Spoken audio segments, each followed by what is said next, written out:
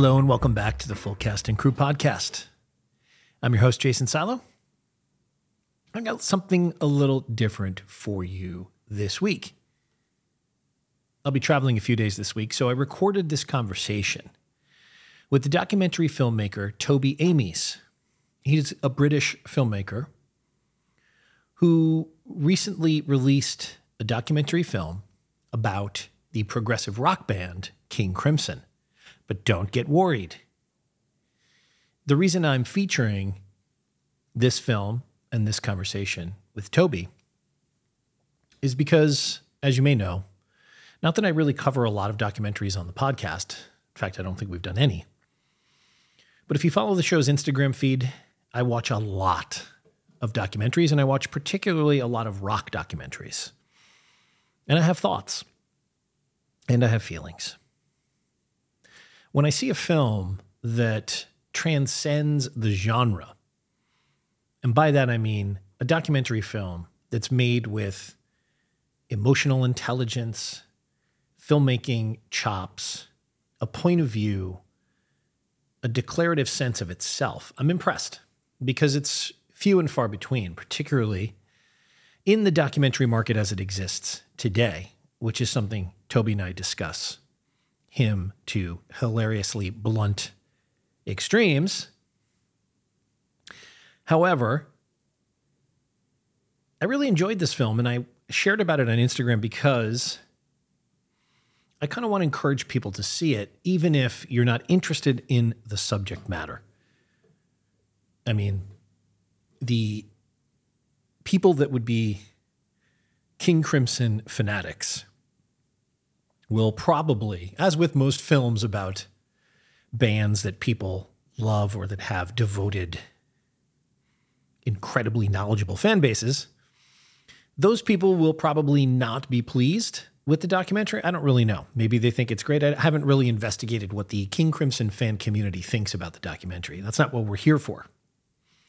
I'm here because this community of people who enjoy the films that I tend to enjoy and enjoy the things that I enjoy about the films that I share with you here, I think we'll find a lot to enjoy in this documentary, which, as I said, transcends its subject matter in interesting and unique ways.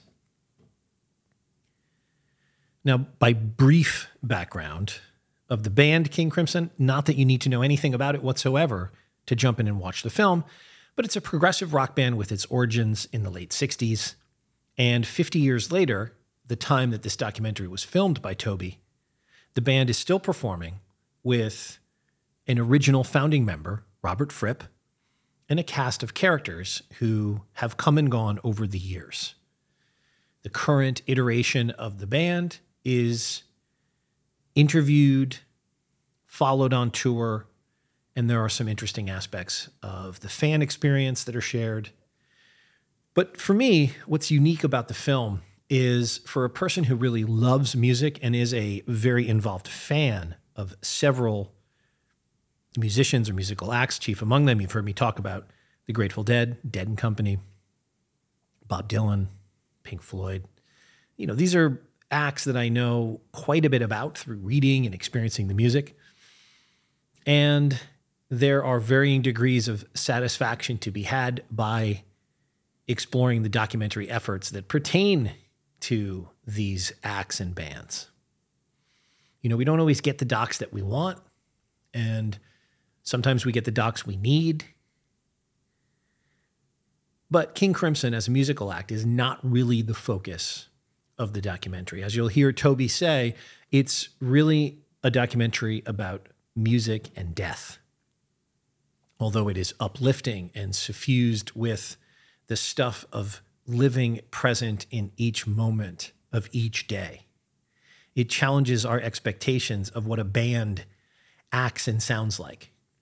It raises interesting questions about what is the communal experience that occurs when an audience and a band come together for a musical performance. And the fact that both of those entities need the other in order for the thing itself to be present. These and many other things are topics in this fascinating documentary, which I encourage you to seek out. So here, without further ado, is my conversation with Toby Amies about the documentary In the Court of the Crimson King. I'll be back for a bit at the end.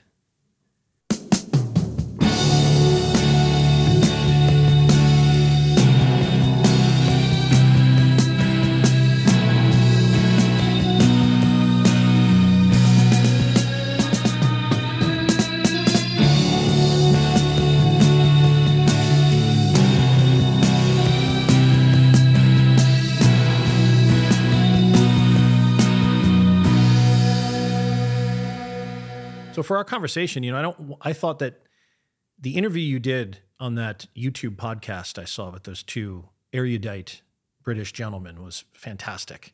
And I thought you didn't like it. I was confused. No, I loved that. I liked it. No, I loved it. I thought it was.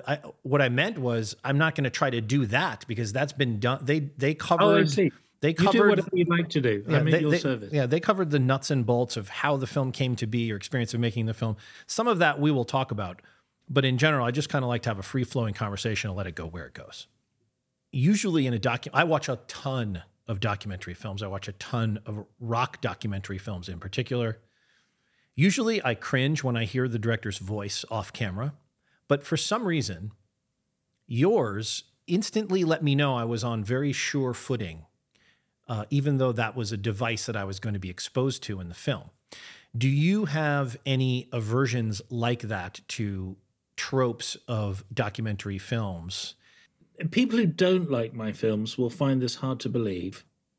But when I make a feature doc, I normally say to the editor, I want to be in this film as little as possible. It is not necessary for me to be in this film unless it is necessary to be in this film, as it were. Mm-hmm.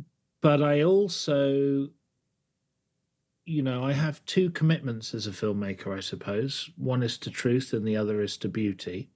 And truth comes first. Mm-hmm. And I think that if you are honest about the process by which the film is made, then you are telling the audience that they are watching a constructed version of reality or experiencing a constructed version of reality, a subjective perspective. Mm-hmm. And I think that allows me to create a bond of trust with the audience, which then allows me to present reality as I see it. So it's important in that sense, I suppose. It's not so much me being the voice there, it's making the audience aware that they are watching a film that is being constructed. And I'm a firm believer in that idea that, that the moment you start filming something, you change its nature anyway. Right. And to me, it's much more of a conceit in the negative sense of the word to pretend that it's fly on the wall. Absolutely. That seems to be much more fictional than being open about the process of making the film. Plus, it just gives me so much freedom as a filmmaker, because if things start to go tits up, as we say in the UK, you record it. As you do many times in the film. Yeah. And it, there's no drama without conflict and so on. Yeah. And so if things are going wrong, then it's great. And I'm just here to provide something that is, true, possibly, hopefully beautiful, but and also entertaining for an audience. So if the joke is on me, then that's fine. I also used to work as a television presenter, which is, it's a job that you can only do if you've got an enormous ego. But I also recognized at some point that it was going to be doing that job, I think, is a significant barrier to personal development. That is very well said. And also, I used to work as a portrait photographer, and I didn't take pictures of celebrities. I used to take pictures of, generally speaking, normal people who'd done abnormal things. When you turn up to take somebody's picture, I think there's a fundamental choice. You're either taking a picture of your relationship with that person, or you're taking a picture of a human being having their picture taken. And the first one is much, much more interesting to me. And that's what I end up filming. And inevitably, there needs to be a bit of me in there to give the audience an understanding of the point of view that's in operation. But the idea really is that there's enough of me to get you into the situation, but there's not so much of me that it becomes my story. I want to be the conduit by which the audience gets to experience the subject, basically. And if the relationship is fractious, let's say you're working with an incredibly complicated and talented individual, one who it's not so much that they want to be in control, it's more that they're uncomfortable if other people are in control, I think it would be fair to say. Not mentioning any names here at all. Of course. Then you want everybody to feel comfortable, but it's just interesting to have that interplay. So it's not so much I want the audience on my side. I want the audience to feel like they're the one behind the camera. I'm so glad to hear you talk about documentaries as a construct. Watching so many documentaries as I do, one of the things that's dangerous about the moment we're living in, where there are so many documentaries on these streaming platforms, is I hear all the time people tell me, oh, I saw this great documentary. Did you know this is the way this is, because they watched the documentary? Now, I watch documentaries with obviously probably the same type of critical eye that you do. I'm in it. I'm willing to go with it. I don't have to dissect it as I'm experiencing it. But part of me, because I'm in the business as well, I'm thinking about how this is made and what I'm being told, what I'm not being told, what I'm being served.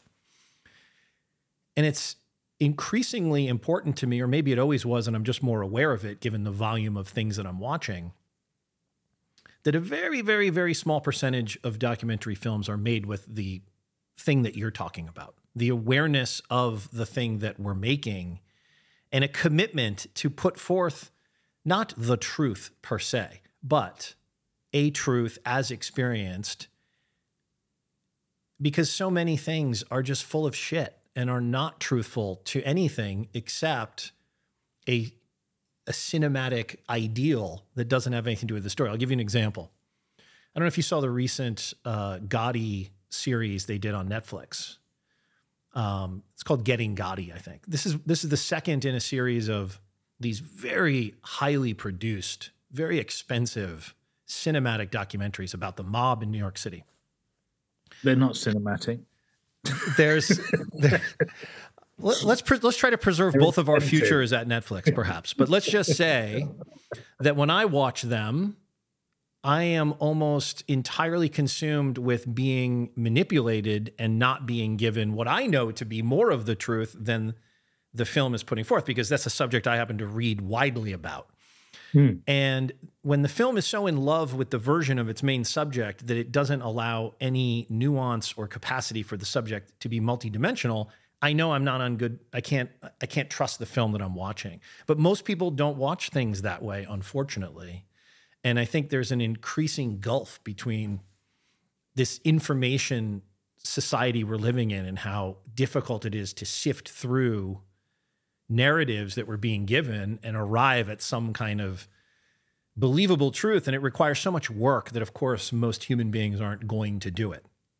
And I don't always do it either. But that's something I really value in a great documentary film, is that if you don't know anything or even care about the subject matter, yet the experience of watching the film is going to tell you something about human life, that is the mark of a truly great film to me. And I think this film, which on the surface is probably off-putting to 99% of people who are not King Crimson freaks, of which that's already a very small subset of humanity, probably. Very particular one. A very particular one, yes.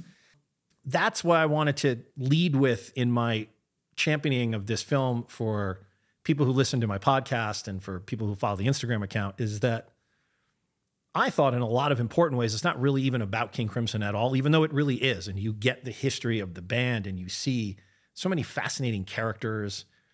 But ultimately, it's about how we live and how we treat each other. And yes, this fascinating, prickly person at the center, but also this constellation of people that revolve and come and go from his orbit. which are equally fascinating. One of the things I wanted to ask you was if it was hard to maintain a focus, because for me, I'm Googling all of these people that you're introducing me to, and they all have these fascinating, incredible life stories as well. How do you stay focused and not go down the wormhole of someone so ridiculously fascinating? Like, who's the one I just mentioned to you the other day on Instagram? Michael Giles. Not Michael Giles, the one who became an artist and has all these philosophical. Oh, Jamie Muir. Oh my God, Jamie Muir. You could make a film about Jamie Muir easily. He was the most extraordinary character. Incredible he character. Told me that when he left King Crimson, he went and joined a Buddhist monastery in Scotland, and he got kicked out for punching a llama, which is probably the least Buddhist thing you can think of, or the most. We don't know. Oh my God, what a fascinating character. What a fascinating life. The kind of person who you read just 2 sentences that this guy's uttered, and it's like contains this profound truth about making music or about how you conduct yourself in a group setting, let alone a band. So I don't know if you have very brief snippets of people like him who tell important parts of the story. How do you not fall in love with his story? Not that you would go down that rabbit hole, but is it hard not to put more of him in? Well, the first thing is that I don't have many sort of aphorisms or mottos, but one that I do try and stick to as much as possible is that no one ever walked out of a cinema saying that film was too short. I can't conceive of making a film over 90 minutes. I don't want to allow myself to make a film that's over 90 minutes. Right. Not that I necessarily slavishly try to achieve that everything that Robert Fripp and David Singleton, the King Crimson manager, suggested that I should with the film. They did say a couple of things with regards to that the film should be, should explore what music is, and also it's quite interesting when we're putting the credits together. There's the first page of credits, which is everybody who's in the film. The second page of credits is everybody who's not in the film. Because I was acutely aware that in order to keep the film entertaining, and I mean, it's ironic that the film about a prog rock band is relatively short, of course, but in order to do that, to keep it at a sort of reasonable length, I had to accept that certain people would get cut out. And so the film tells enough of the history of King Crimson for you to understand some of the dynamics at play and the sort of the timeline, as it were.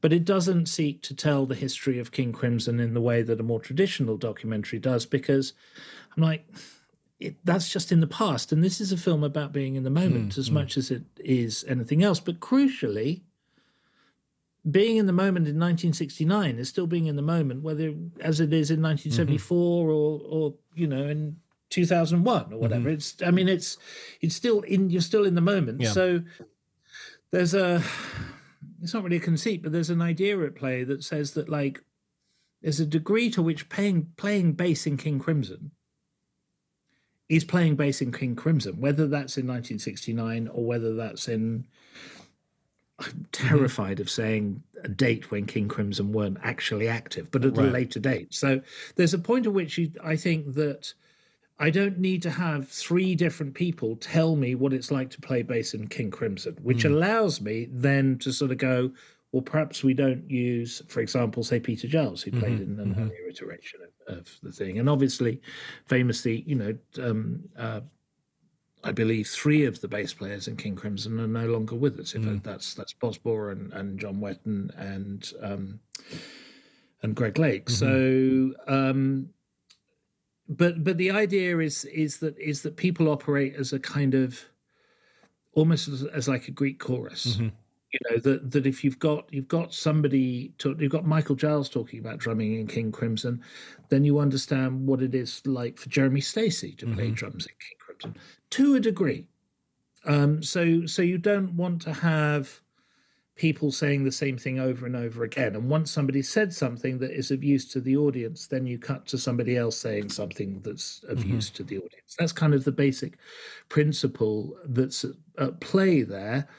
And then this always amuses me that the film opens with a skull with a metronome in it, right? And no one has said to me, I cannot believe what a lazy, cheap, incredibly obvious metaphor you use to open your film to tell us that this is a film about time and death and the relationship between those two things. But nevertheless, that's it. There's only the manager, David, who sort of said it's a bit obvious. But it is about time and death. And I with regard to what you were saying earlier about how many of these, you said these Netflix documentaries. Netflix can fuck off as far as I'm concerned. Because not only because they didn't buy the film and make me a millionaire, obviously as a concern. Well, they're not going to do it now, Toby. Shit. Well, fuck them. I don't care. I'm an artist. They don't make art. They make product, and what they do is they present themselves as. That's why I got annoyed when you said these are documentaries are cinematic. They're not cinematic. What these are is very, very expensive television that is an expression of an increasingly monopolistic power over culture. And that's why they can fuck off as far as I'm concerned, because they don't make art. They don't create art. And what they are doing is actively destroying the middle ground of cinema, where you used to have an often uncomfortable but often quite successful mix between art and commerce, and that doesn't exist less and less. The irony is, of course, is that does leave a significant gap for entrepreneurial artists to fill. Is I do think that actually there is, to be positive about it, there is room now for independent filmmakers to recognize that there's an audience out there, and you can actually reach them. Although the various cartels that own the distribution systems make it difficult to reach them, you can reach an audience now as an independent filmmaker and potentially monetize that to the point, as long as you're pretty thrifty with your budgets. You're not going to make a $60 million movie as an indie and recoup necessarily without recourse to the majors, the major streamers and so on. But it's important to make the distinction between streaming television making documentaries, and there's, as you say, there's a lot of money involved. You can't really blame them for not being very forward-thinking or experimental or creative in terms of how they format these documentaries versus, works of documentary cinema, which is an art form. And I think as an artist, and I think King Crimson are a great example of this, as an artist, it's your duty to change the shape of the medium that you work in. So playing with the form and investigating and examining and changing how you tell the story is a really important part of working in that medium anyway. But my experience of that as a maker is that anytime I have some really clever idea or conceit, and I think, oh, this will be great because they'll be able to write about it at the festivals, and that always fucks up.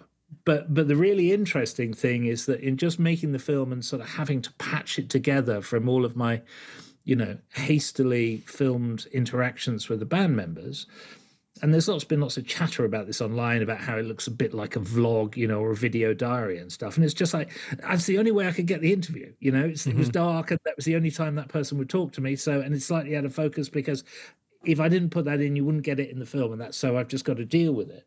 But in doing that, to return to the idea of truth, you've got, there are quite a lot of times you'll have somebody, I'll be talking to Jeremy or Gavin in Tokyo or whatever, and then you'll cut to like backstage in Oslo, and then you'll cut to backstage in Leipzig or something. We never put any captions in there or something because it's just fucking backstage. Wherever it is. It's like, so once you're in that band and once you're in this like touring world, I think it's like, it doesn't matter because it's just the same. You're just on the same experience pretty much no matter where you are. It's just the food changes slightly. Right. The hotels are slightly different, but the experience of being backstage and playing the gig is basically the same. Well, you have that great section from from one of the roadies who just gives a hilarious soliloquy about it's all the fucking same, blah, Yeah, blah. yeah.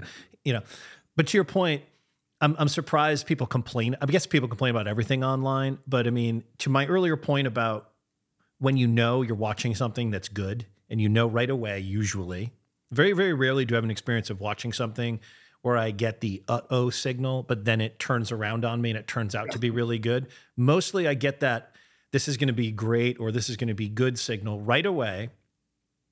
And the things that you're talking about that people might nitpick at, they don't even occur to me when I'm watching it. I mean, I noticed that. I noticed the time shift part, but I mean, yeah, that's the story is not relative to a linear interpretation of time, right? No. You could have Fosse time. There's a reason it exists, is because you're making a film. You don't have to do those things. You don't have to lay them out. Let me ask you this. Are you a musician yourself in any way? I mean, I often say to people, there's no way I would have ended up as a VJ on MTV if I could sing. But what I am is a DJ. Okay. How English of you. I started DJing when I was at art school at 19, and that is how I pretty much made my living until I started working for MTV. And I still do it now, although it's harder and harder to do it into your late 50s because I like to play relatively esoteric music. I love to get everybody dancing. I mean, the irony is that I think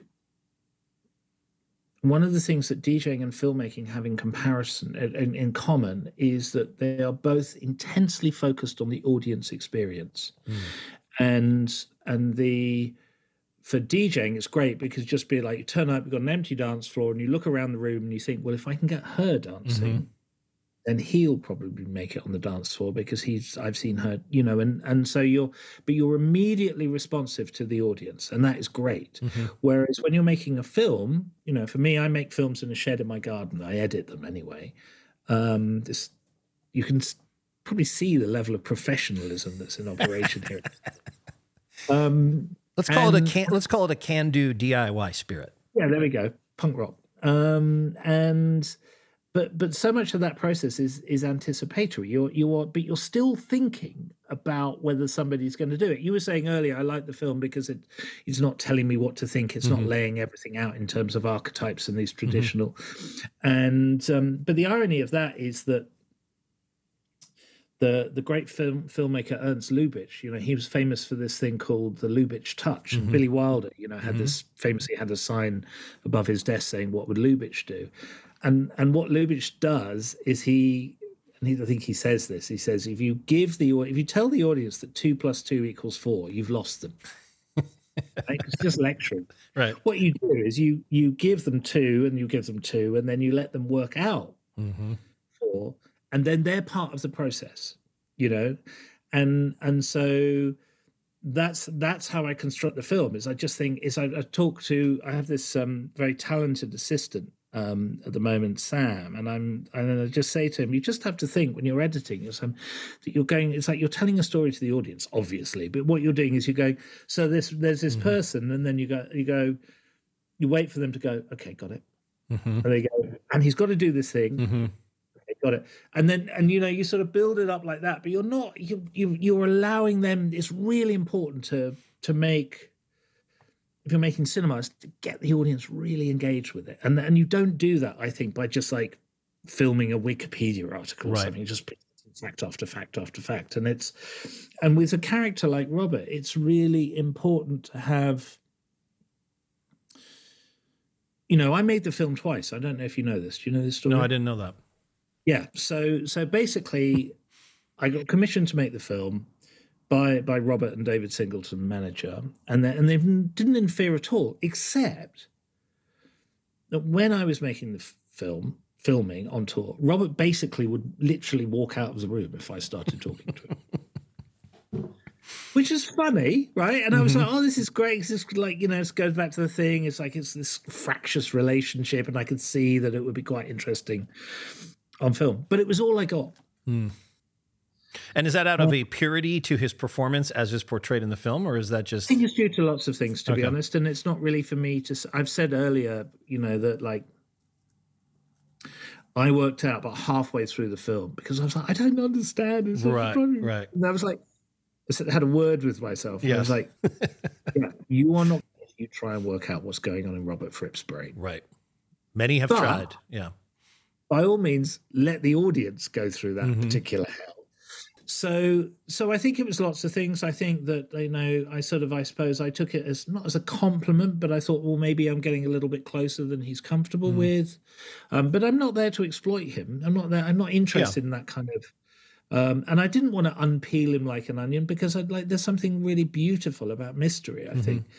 But at the same time, I think he was uncomfortable with some of that. It was my sense, but it would, it's a question better asked of him. I think he quite enjoyed fucking with me a bit, and I think that also, as you pointed out, a lot of it had to do with the fact that he didn't want some dick getting in his business when he's thinking about having to play Fracture in an hour. And so how did that turn into having to do it a second time? So what happened is that, I was keen to get the film done and get it into festivals and so on. So I sort of made that version of the film, which was my experience up until the point where I started editing. And I started editing in order to make the Sundance deadline, which is something I would recommend no filmmaker ever fucking does. So what I made was an accurate representation of my experience working and filming with King Crimson up until the point where I started editing it. And a friend of mine who's an actual musician called Steve Mason, who was in that band, the excellent band, the Beta Band, he was very interesting. He's the only person that I showed that version of the film to, and he said, I don't really like it. And I was like, why not? And he said, I just find that guy really difficult. And it was true, because the version of Robert that I was allowed access to up until that point was a very hard person to spend time with. And if you think, again, that my experience and the audience's experience in the film is analogous, that they were like, why is he not talking to you? Why is he not talking to me and stuff? So I made that version of the film. It had a great title, which Robert came up with, which was Cosmic Fuck, spelled F-U-K-C. So Cosmic Fuck, prog rock pond scum set to bum you out. And it just sort of was tumbleweed, Nobody liked it. Didn't get into any festivals. I didn't know what the fuck to do. And then I got invited over to Robert's house to watch it with him and his wife and the manager. And I was like, I'm just going to rub my nose in it. And they had already seen it, as far as you know, by that point? They'd seen it, okay. Yeah. And let me point of clarification. Were you beholden to them, to Robert and the manager, to turn in a film that they approved of in a... No. Not in any way. Okay. It's important to be very, very clear that the film ended up costing at least 3 times what we originally discussed, although the original figure, I think, was unrealistic. But nevertheless, It ended up costing. And at no point whatsoever did they attempt to change it creatively at all. There was some muttering about the cost of it. And, you could say that Robert attempted to control the film by how he behaved on camera and so on. But fundamentally, no, they had no... Okay. They're like... And this is the thing, as I was going to say, is that, I had a strong sense of I was beholden to them in terms of honor. Because they treated me with honor creatively. So this is not a it's a very difficult and complicated and total headfuck of a relationship. But where it actually really matters, which is in the making of the art, they were completely honorable. Fascinating. And amazing. And since making the film, people have said to me, what do you want to do next? And I said, I would like somebody else to give me X hundred thousands of dollars. To make a film and not interfere in the creative process anyway whatsoever. Simple. And simple. As I hear those a man of words simple coming requests, ladies and gentlemen. And I'm not talking millions. Yeah, I'm not talking just a few hundred thousand. I get you. I have the same dreams. So then I presume what you're going to say is then you had this screening. In my head, I'm thinking, then Robert or Tova or the manager said, Robert, what you really got to do is give him a little of this and let that help where we're going. And that then happened. Is that true? No, what happened is I walked into Robert's house, and as I was walking in, he said, I was just watching that Taylor Swift documentary. Mm. And the Taylor Swift documentary was the one that got into Sundance when my film didn't. Mm. And I was like, oh yeah, what did you like about the Taylor Swift documentary? And he said it's got lots of her music in it. And Yeah. that's where you truly find an artist is in their music. That's what he said. Yes. Mm. He didn't say, I think you should put more music in the film. He just said that, I think that's where you find King Crimson is the music. And I was like, I think that's a fair criticism because I tend to focus on the characters rather than music. And then I said, do you know the other thing that the King Taylor Swift documentary's got in it, Robert? And he said, no, what's that? And I said, it's got the active participation of the person it's about. So that translated into a 3-day long interview. Okay. Which was, I think... So all that stuff we see of him standing, sitting in his home, that location where he's in the hallway with the cords and the windows, this is what you got him to do those things, which, that's fascinating because I can't imagine the film without them.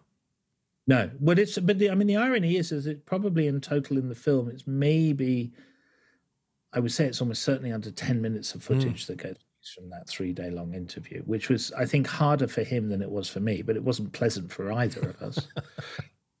But that sort of unlocked it more. And I think that also, I mean, I can't say for sure because I don't know what goes on in Robert's head, but my sense is that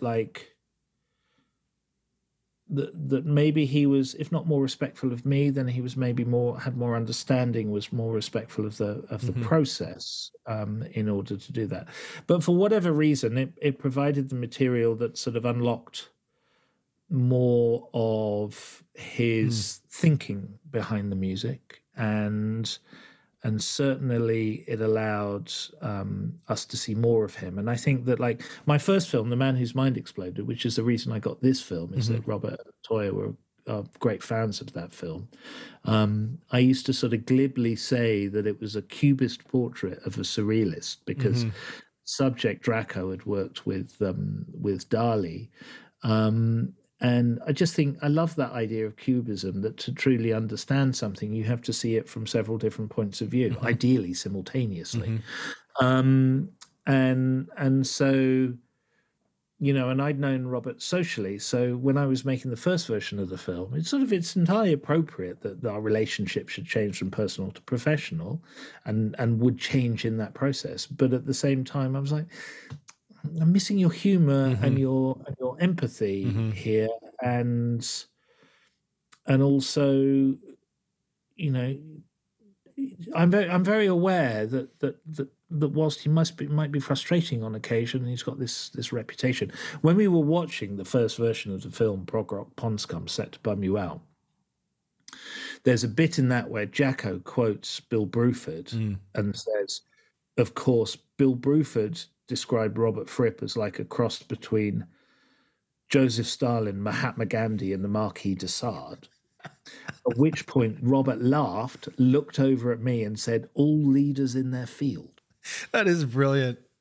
But he has got such a brilliant sense of humor. And, he really does. I think that comes through. The ending of the film too much, but it's so important to me that insofar as and it's reductive to say that this is what the film is, but insofar as the degree to which there's back and forth between me and Robert, and it's very obvious who's got all the power in that relationship. And I think that's something that does interest me in documentary work is examining how people who have power operate with that.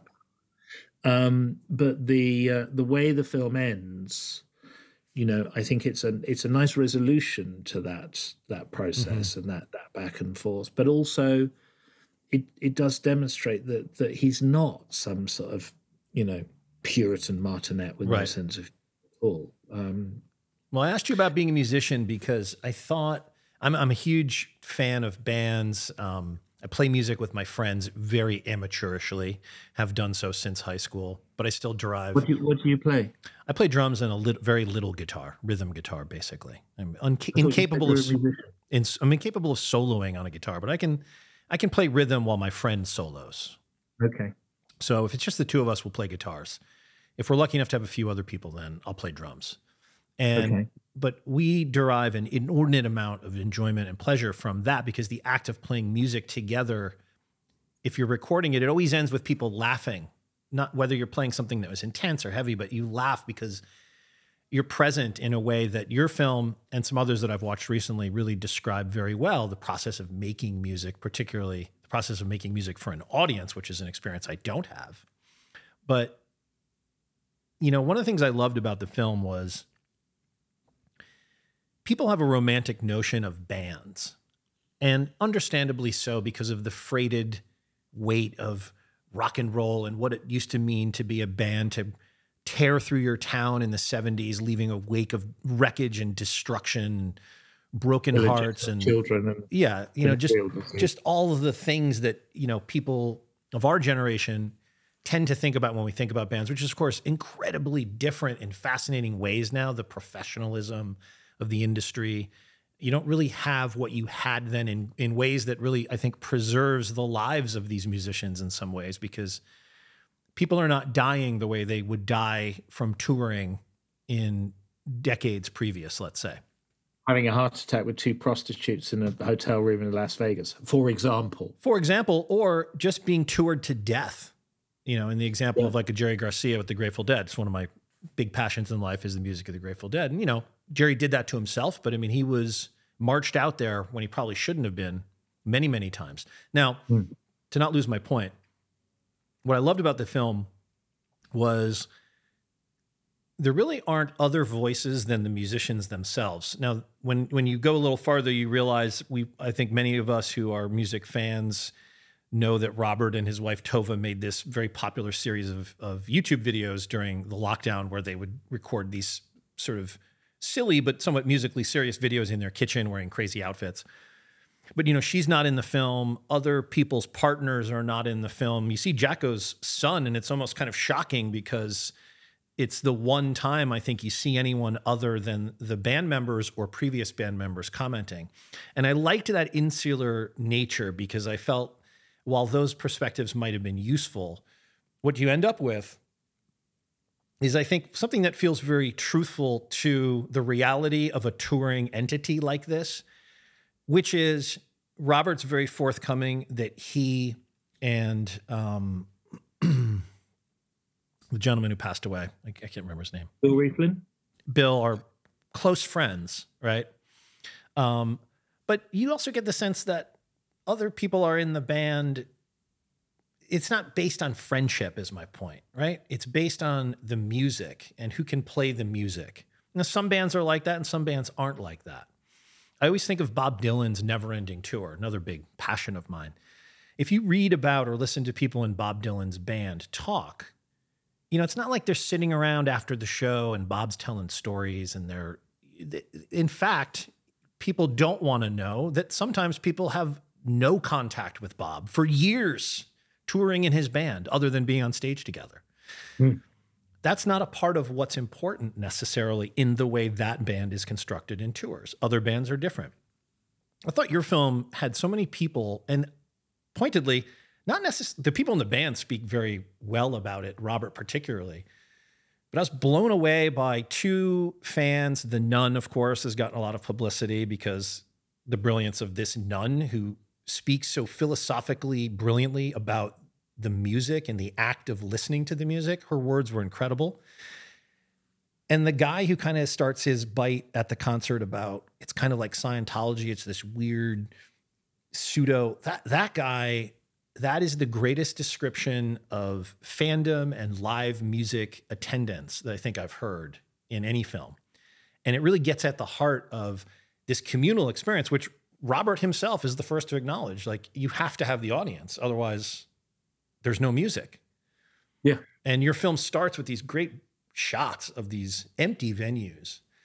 And the crowd, even though we don't spend a lot of time with the crowd, but I think you made really good choices with the ones that you do see and hear from. And I just love that, being in that space of both the commercial reality of this is an entity that's touring around the world at the level it tours at, and what does that mean? What are the accommodations like? What's the travel like? There's a hierarchy of the Rolling Stones and Taylor Swift at the top, and then there are bands that are driving around in a van and getting at each other's throats. And I love documentaries that cover that whole spate of that reality. And in your film, these guys feel like working musicians who are the people I naturally gravitate towards having the most respect for. Not the most famous musicians, but the working musicians who go out there and do this incredibly complicated and difficult work away from their families.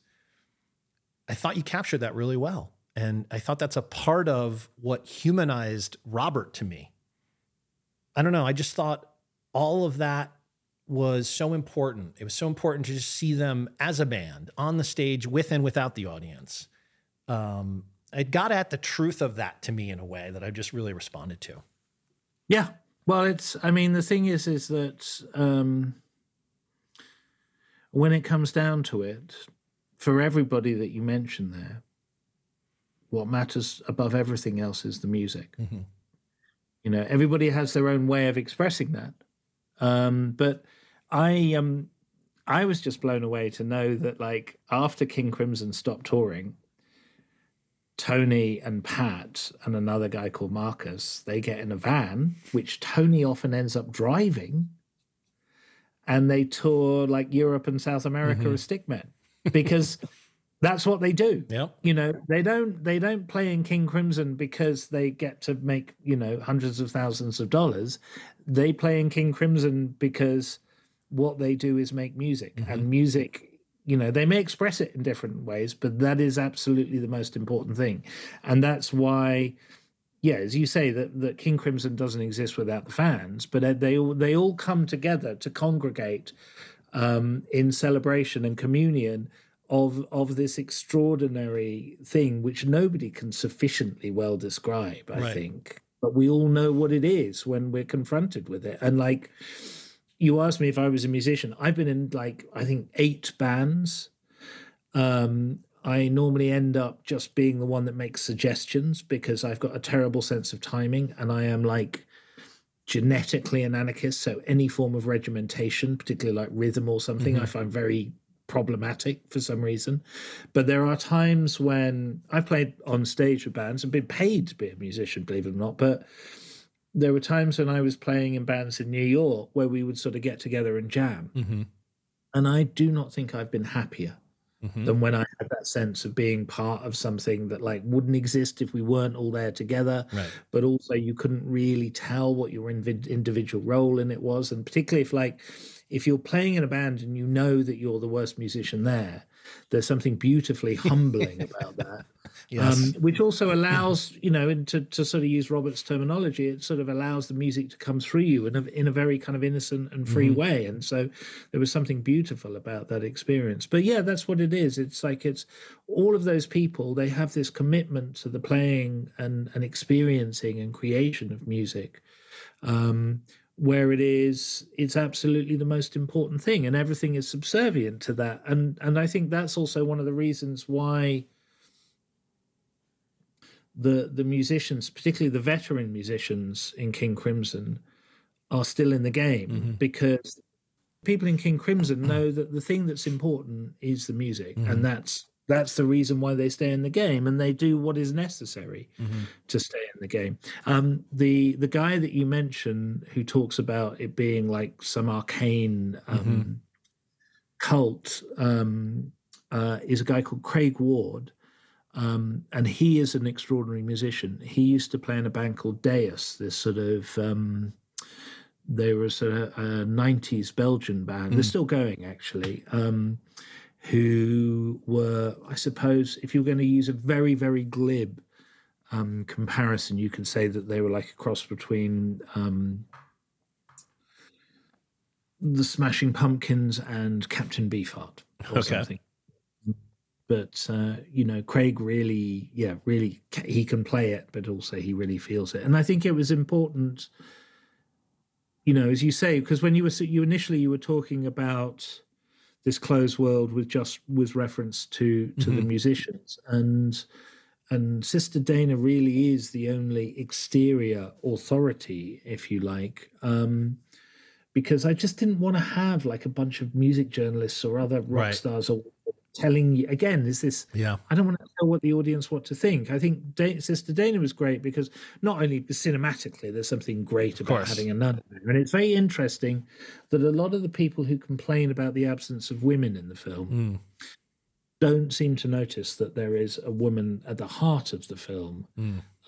Because she's a nun. But she does speak with the highest of authorities, which, I really love.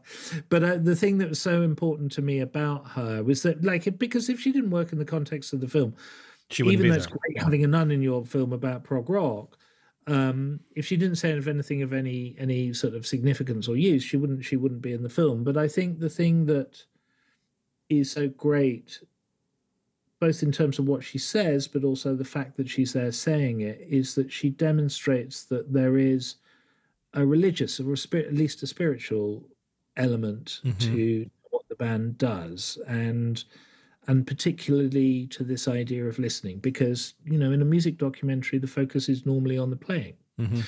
And I think one of the things that's so interesting about Robert is that he thinks about it from so many different points of view.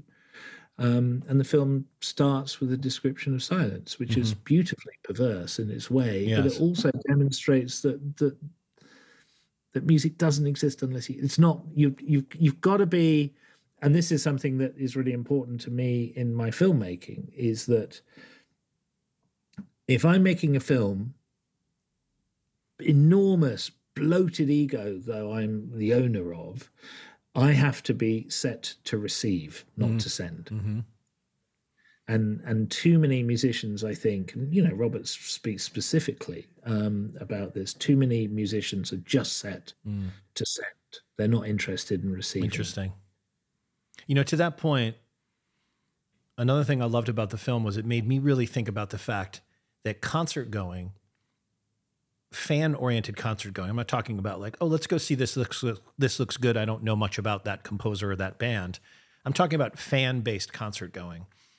It occurred to me watching your film that it's really storytelling. When I'm sitting there and I'm getting ready to see a Dead and Company show or a Bob Dylan show, or I have in my mind a world of information about what's going to happen, what might happen, what is happening. And the experience of the band playing the music and the audience understanding what they're hearing and seeing, it's a story. The band is telling us, it's a form of storytelling. And and when we're collectively together in those rooms of any size, but I mean, particularly those shots where they're at the Royal Albert Hall, I think, or, we have, maybe 5 or 10,000 people. It must be an extraordinary experience for anybody, but I mean, for the band particularly, I thought they acknowledged, and I loved the guy who flew into the show from Seattle, and you ask him a question off camera about, do you think it's a solitary or a dual experience going to a King Crimson show?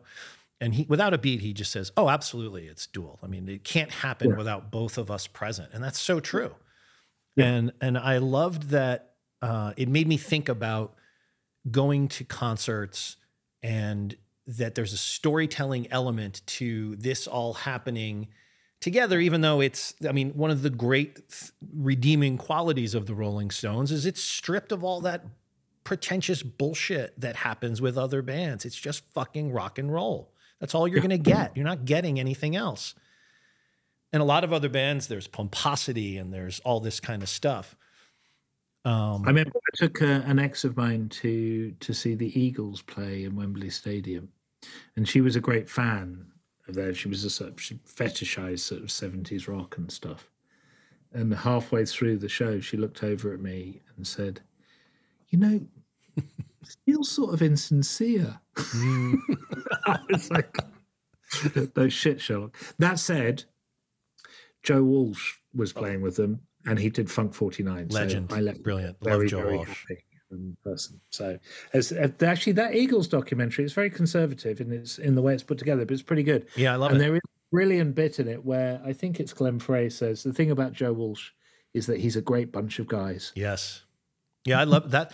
That's a 4.5 hour, 45-minute documentary, which I ate up even as I knew I was being spoon fed.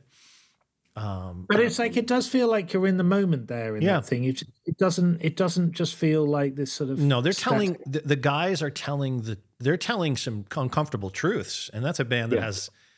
Talk about a band with multiple members, and what's great about that film is you have people willing to tell their anger or I'm pissed off, I was kicked out, I was robbed, I was this, but they all kind of agreed to do that in a way that felt that it got us somewhere in the telling, which I was grateful for.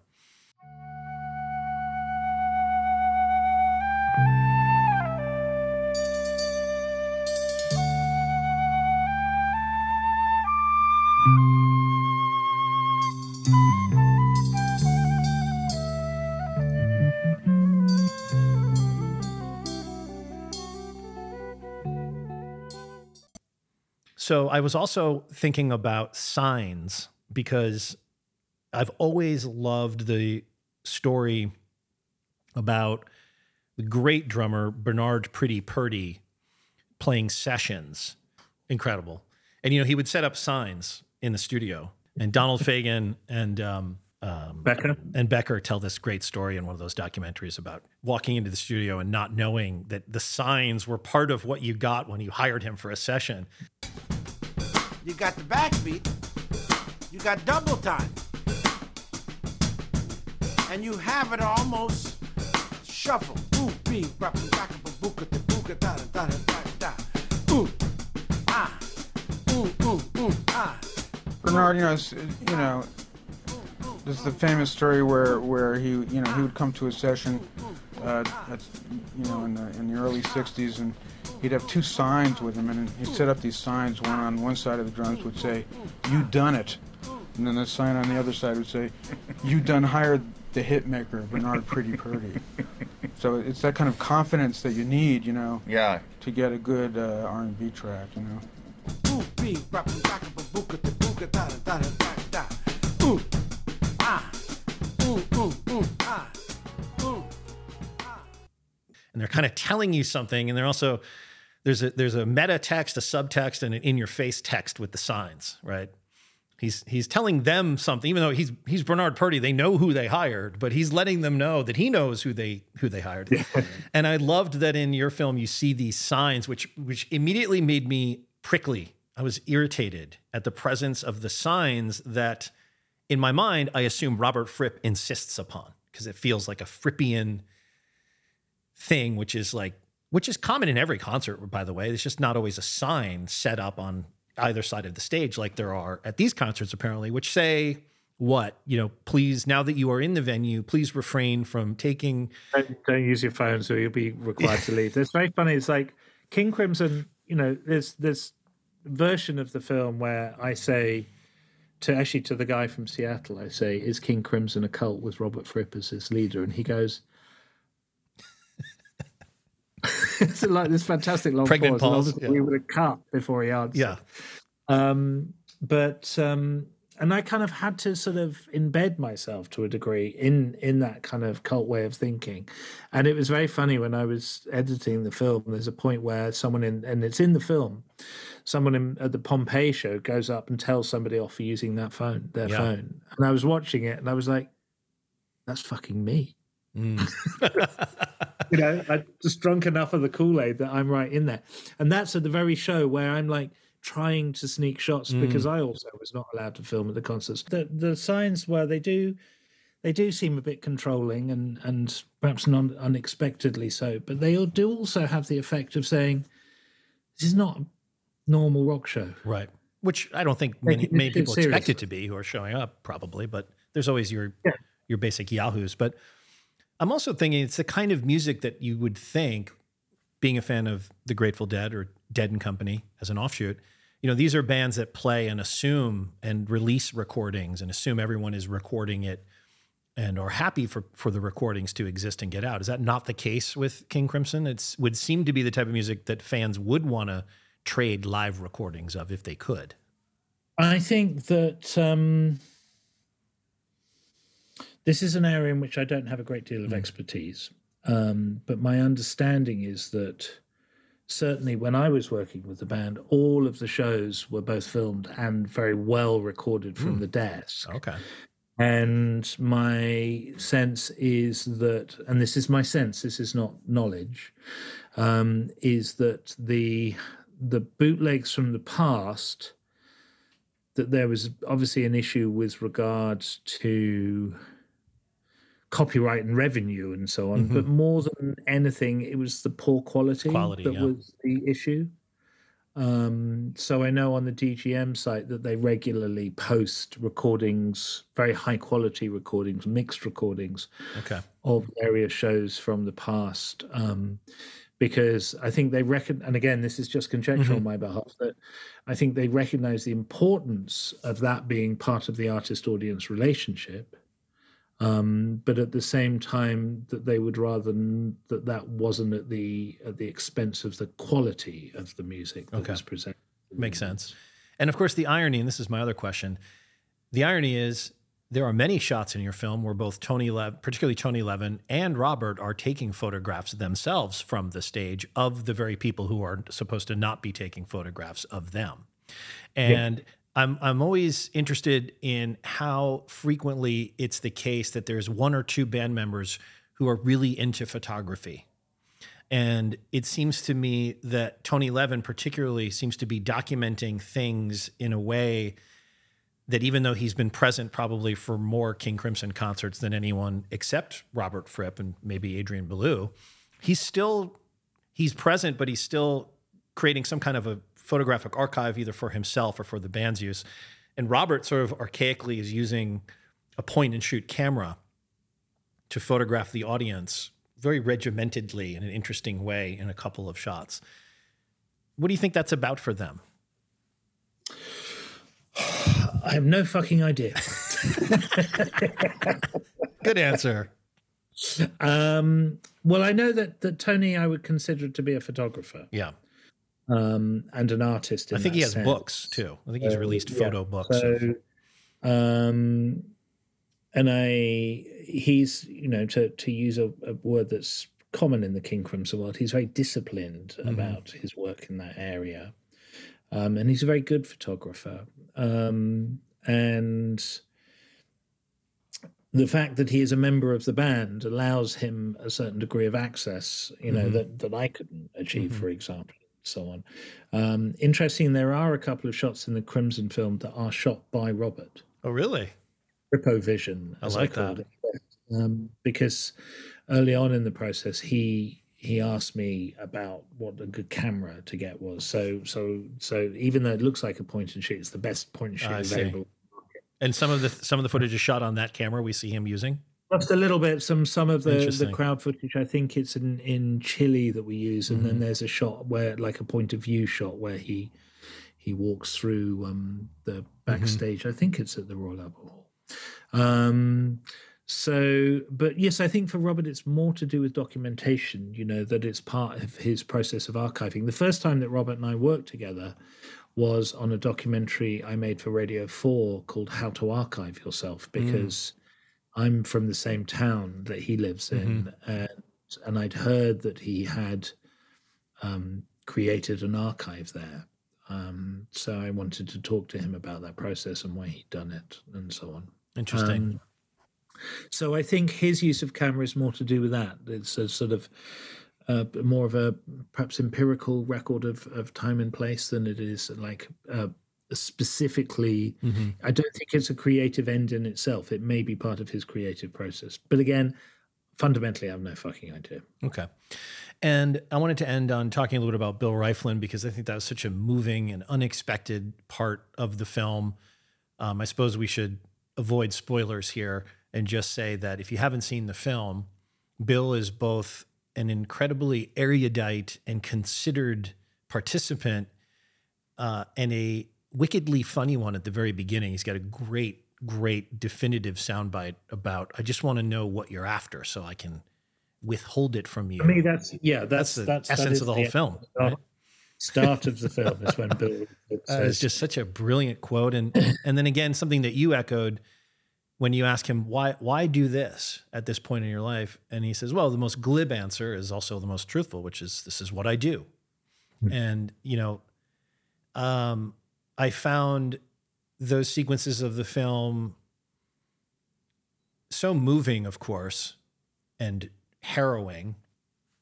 And I also found your part in those scenes where you're riding in the car with him very well handled and well judged for what could have been tipped over into a maudlin kind of look at me moment as a director in a way, because you're having a conversation with him that's very necessary in a way, but it could also have remained off camera because it's the type of conversation a director would have with a subject like Bill at that time in his life.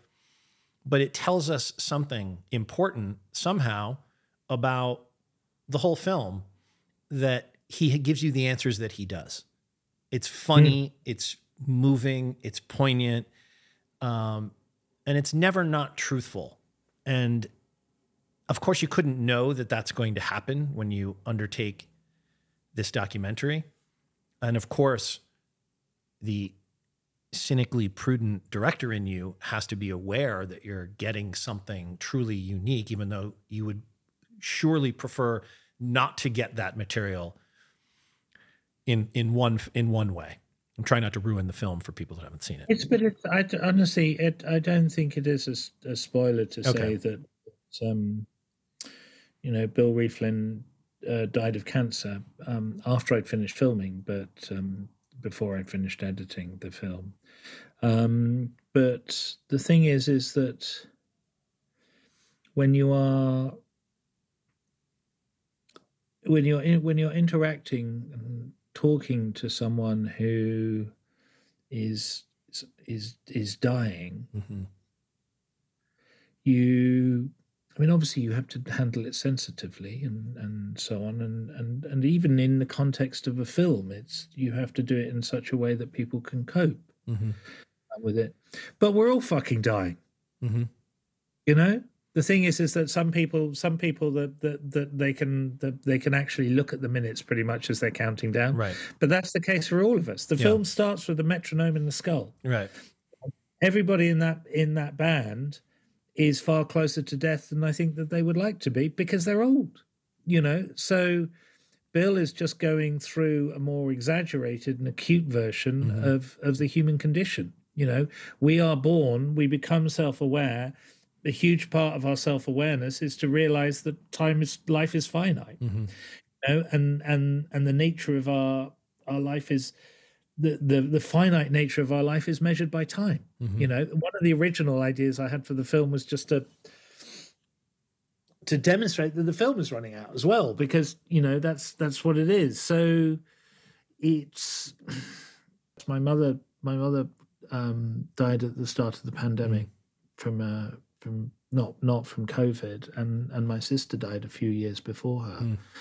And I remember saying at my sister's funeral that, if there's a point to death, it's to teach us to make the most of life. And it's not an original thought, but it's something that is important to me. So I think by facing up to our mortality, as Bill did beautifully, that it does actually improve the quality of your life. And he also says at the beginning of the film, he says having a sense of your own death, increases urgency. And he says, I think urgency is a quality of King Crimson's music. And it's true. And it's like, but also, one of the themes that the film discusses is the importance of being in the moment. And if you are truly in the moment, both the past and the future cease to exist, And you do have a sense of being part of eternity in that sense, if you can be truly, truly in the moment. And so I was aware. It was heartbreaking for me because I was told that Bill had a terminal condition. I think a day before I met him, and then I had lunch with him, and I was sort of frightened of that because I didn't know him well enough to care about him, but because obviously, this is how cinema works. You look at people in certain conditions and you make comparisons between your condition and their condition, and that's how you create meaning in the medium and so on. And so I was immediately thinking about myself when I met Bill and so on. But then I fell in love with Bill, not in a sexual sense, but he's just the most extraordinary individual. And there was obviously this bittersweet beauty to the fact that you met this extraordinary individual and with a sense that he wasn't going to be around for as long as but obviously that also it made time with him all the more precious. And I think Bill also in Robert's singling out of Bill as, I think he says Bill is the only personal friend who's ever been a member of King Crimson. Yeah. He says something like that. You get the sense that there's a close relationship. And maybe even so close that, like, my awareness of Bill Rieflin was as a drummer, but in here he's playing keyboards. Yeah. And I wonder if that was sort of, well, Bill's still going to be in the band, even if he maybe physically can't drum, or I don't know if there was an evolution of the music or something, and that became a role that Bill filled. I don't know if the musical role that he played changed over his time in the band or not.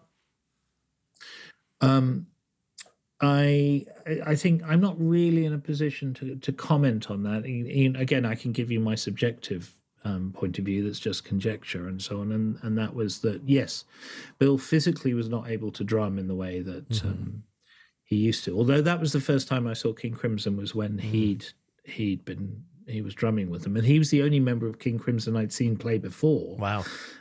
Because he used to be the drummer in the Revolting Cops. Yeah, he was in some heavy machine music.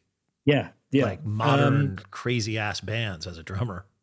But I was going to say that I thought that friendship that's alluded to and that you can sense there, again, if you have an antenna for band dynamics, that humanized Robert to me in a way. That this guy, Bill, so different from Robert in some ways, in a voluble sense, let's say, even though Robert's very voluble in his own way.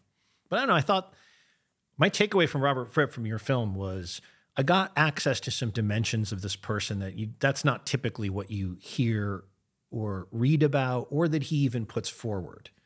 And I thought he opened himself up just enough in very key moments, or you artfully used those moments, perhaps more to the point, to underscore something more of the man himself.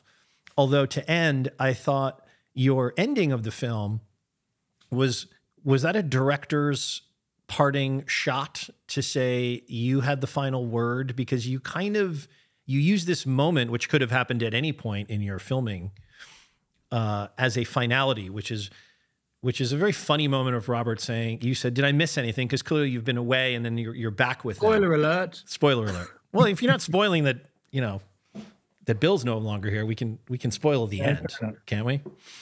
But I was just curious about that moment because I thought it was ballsy in an impressive way. And I thought you kind of were giving to Robert. This is my subjective. I thought you were giving to Robert a little bit of maybe what he gave to you. Because the moment works on multiple levels. On the one hand, he's being funny because you say, did I miss anything? He says, oh, only everything. Only there was a bit that happened that completely defined the entire arc and history of King Crimson, but you weren't there for it. You missed it. And then he kind of walks off and you kind of let him be him in that moment. And maybe that's the most fitting ending that you could have there. But were you conscious of kind of getting your own back, as you would say in the UK? No, I mean, it's like very early on in that film, I was like, I mean, I've interviewed a lot of people and I've interviewed a lot of difficult people. But working with Robert very early on, it just was like, well, I can fight back. A lot of times, I when I was at school, I was on crutches for 6 months and I was bullied a lot. And I ended up actually breaking one of my crutches on a bully. Nice. Still lost the fight, but that's me. I don't like being bullied. Yeah. But I'm old enough and I've been in show business long enough to know that, like, if I fight back in a very particular way, the fucking interview's over and I've lost the access. Right. Well, I was going to say, if you fight back in a very particular way, you get to win, which you do. Yeah, but it's also like I'm not interested in winning. It's I don't like binary divisions. So you're saying that's no part of it at all. There's no part of that final scene where you are. Well, I think it's on the one hand, it's like it demonstrates Robert's immaculate sense of humor and timing better than anything else in the film. Yes. It also, insofar as I'm a representative of the audience, it allows the audience to walk out of there not thinking that they've been defeated. Interesting. And I think that interviewing a lot of people in King Crimson, I think they do have the sense that they've been defeated somehow. So wait, let me just unpack that. So you're saying that you're conscious that you felt that the audience at that moment of the film might still feel like they weren't given enough? Because I didn't have that feeling at all. I thought that your film was very revealing of everybody. It's more about yin and yang. You know, I mean, that's the great thing about yin and yang as a symbol, is that it's not two halves of the same circle. It's like when one bit gets more powerful, the other bit gets more weaker, but then it comes it comes back in that way. So it's more about achieving a sense of balance there, I suppose. And so it's not really about getting my own back on Robert. It's about having a very satisfying end to the film. But most of all, it's funny. It is funny. I really encourage people to check this film out. Like I said, whether you're interested in progressive rock music or not, it's a really worthwhile, valuable documentary film that's a superlative example of the form handled with intelligence, with emotional acuity, and with this incredibly nuanced sense of a complicated history that's so hard to put together. And yet through judicious use of the right interview clips, you get a sense of these conflicts and personalities and historical disputes and sort of just the sheer difficulty of keeping anything together as a continuing entity for God knows how many, 60 years now we're talking about some of these bands? 54. 54 years, because it was 50 years when this was for the 50th anniversary of the band that you were talking about.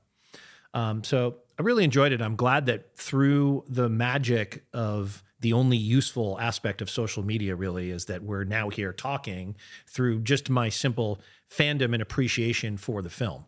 Well, I think you summed it up beautifully. So I recognize that. So that's why I got in touch. Plus, I'm an inveterate hustler and as many people as possible to absolutely stream the film from the usual platforms, with the exception of fucking Netflix. I hear that. Jason, thank you very much. Thank you, Toby. I appreciate it. Okay, thank you for listening. I hope you found that as interesting as I did to participate in the conversation. And I hope it's sparked your curiosity to check out this film, even if it's something you don't think you would normally be interested in. If you've seen it, please do get in touch and let me know what you think. And I will be back soon with yet another episode of the Full Cast and Crew podcast. Thanks as ever for listening.